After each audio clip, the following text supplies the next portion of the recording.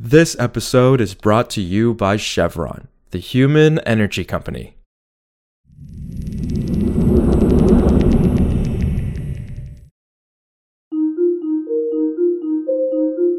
This is Politico Energy. I'm Kelsey Tamperino. Democrats heading into the November midterm elections have focused their energy messaging on mainly two things: blaming the fossil fuel industry for high gasoline prices and accusing Republicans of being cozy with big oil. But that messaging strategy doesn't prioritize something you might think Democrats would be excited to hype up: the massive $369 billion clean energy and climate bill that President Joe Biden signed into law just 2 months ago, which was the party's key legislative achievement this Congress. So why are Democrats using this specific strategy? Is it effective? And how is the GOP responding? Politico's Josh Siegel and I talk about all of that and more. It's Friday, October 21st.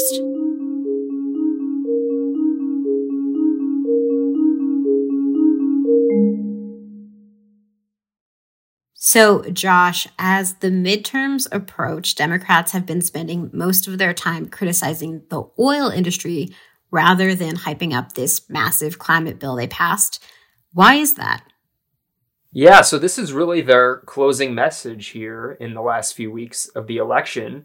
And the reason they're doing it is because they realize really across states, across districts, that high fuel costs, particularly gasoline, is really the predominant issue that people care about. We know how visible that is to people and just how widespread the impact is.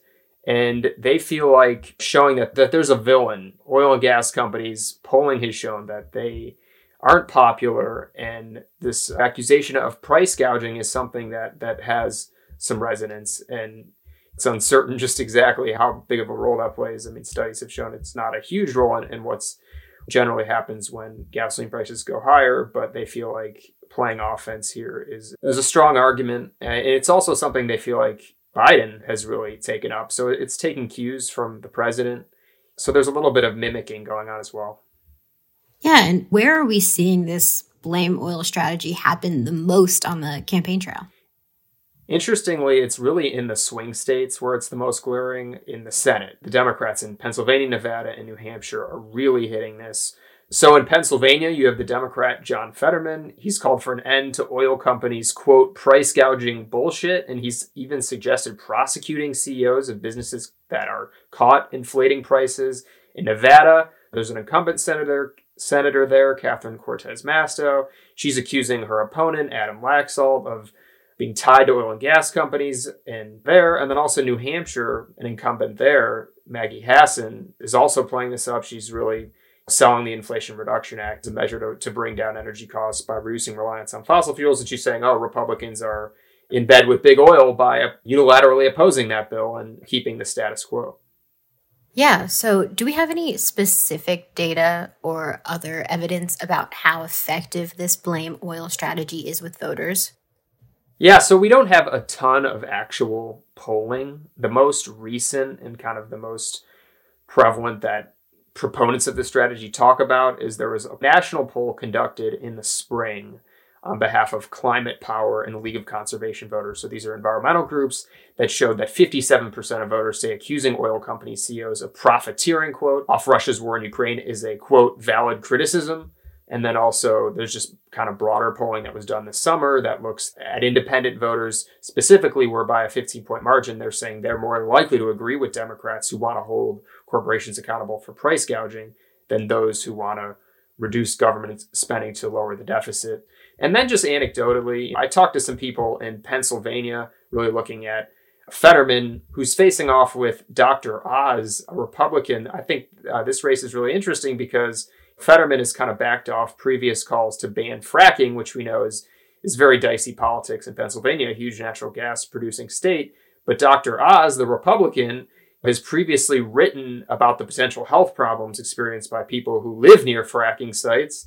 And of course, now he's really taking up the GOP line on advocating for fracking and just generally on fossil fuel production and hitting Biden and tying Fetterman to Biden. But according to building trade union officials who are important in that state and also kind of political observers, they say that Fetterman's actually strong messenger for this strategy. I mean, in that he's breaking through. So a Democrat is able to kind of still say that they want to address climate change, but is also saying, well, we want oil and gas production in the interim, and we can't be banning fracking. And you're also reporting that Democrats are attacking the Republican opponents for being cozy with the fossil fuel industry. How are Republicans responding to that strategy and Democrats' overall energy messaging heading into the elections?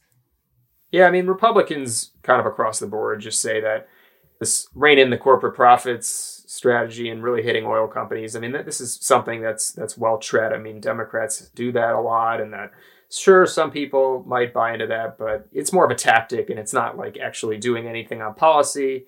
Or they're also just saying that words are one thing, but they feel like the broader Biden agenda is still to move off fossil fuels. So they just don't find that it's super credible. But of course, they're not really leaning in on the climate issue as much. So we'll see if they pay it all for that, given extreme weather has been very relevant in the lead up to the election and some of the strong hurricanes we've seen.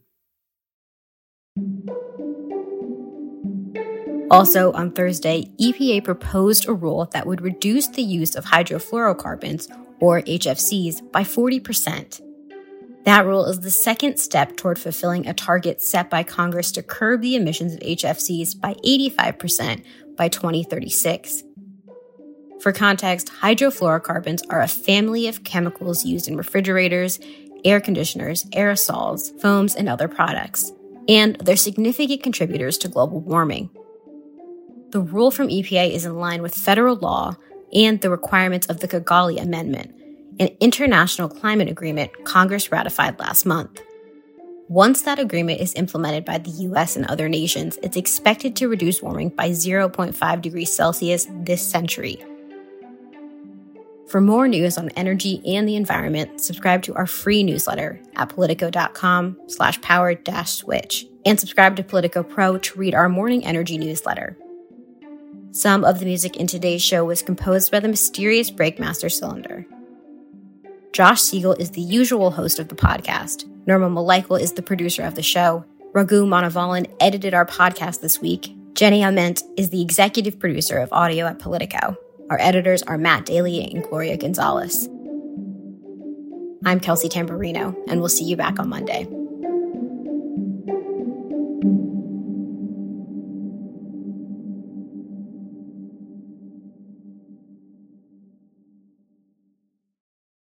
This episode is brought to you by Chevron, the human energy company. Did you know that Chevron is working with partners in California to convert the methane from cow waste into renewable natural gas that one day can help fuel trucks across the nation? Find out more at chevron.com/RNG.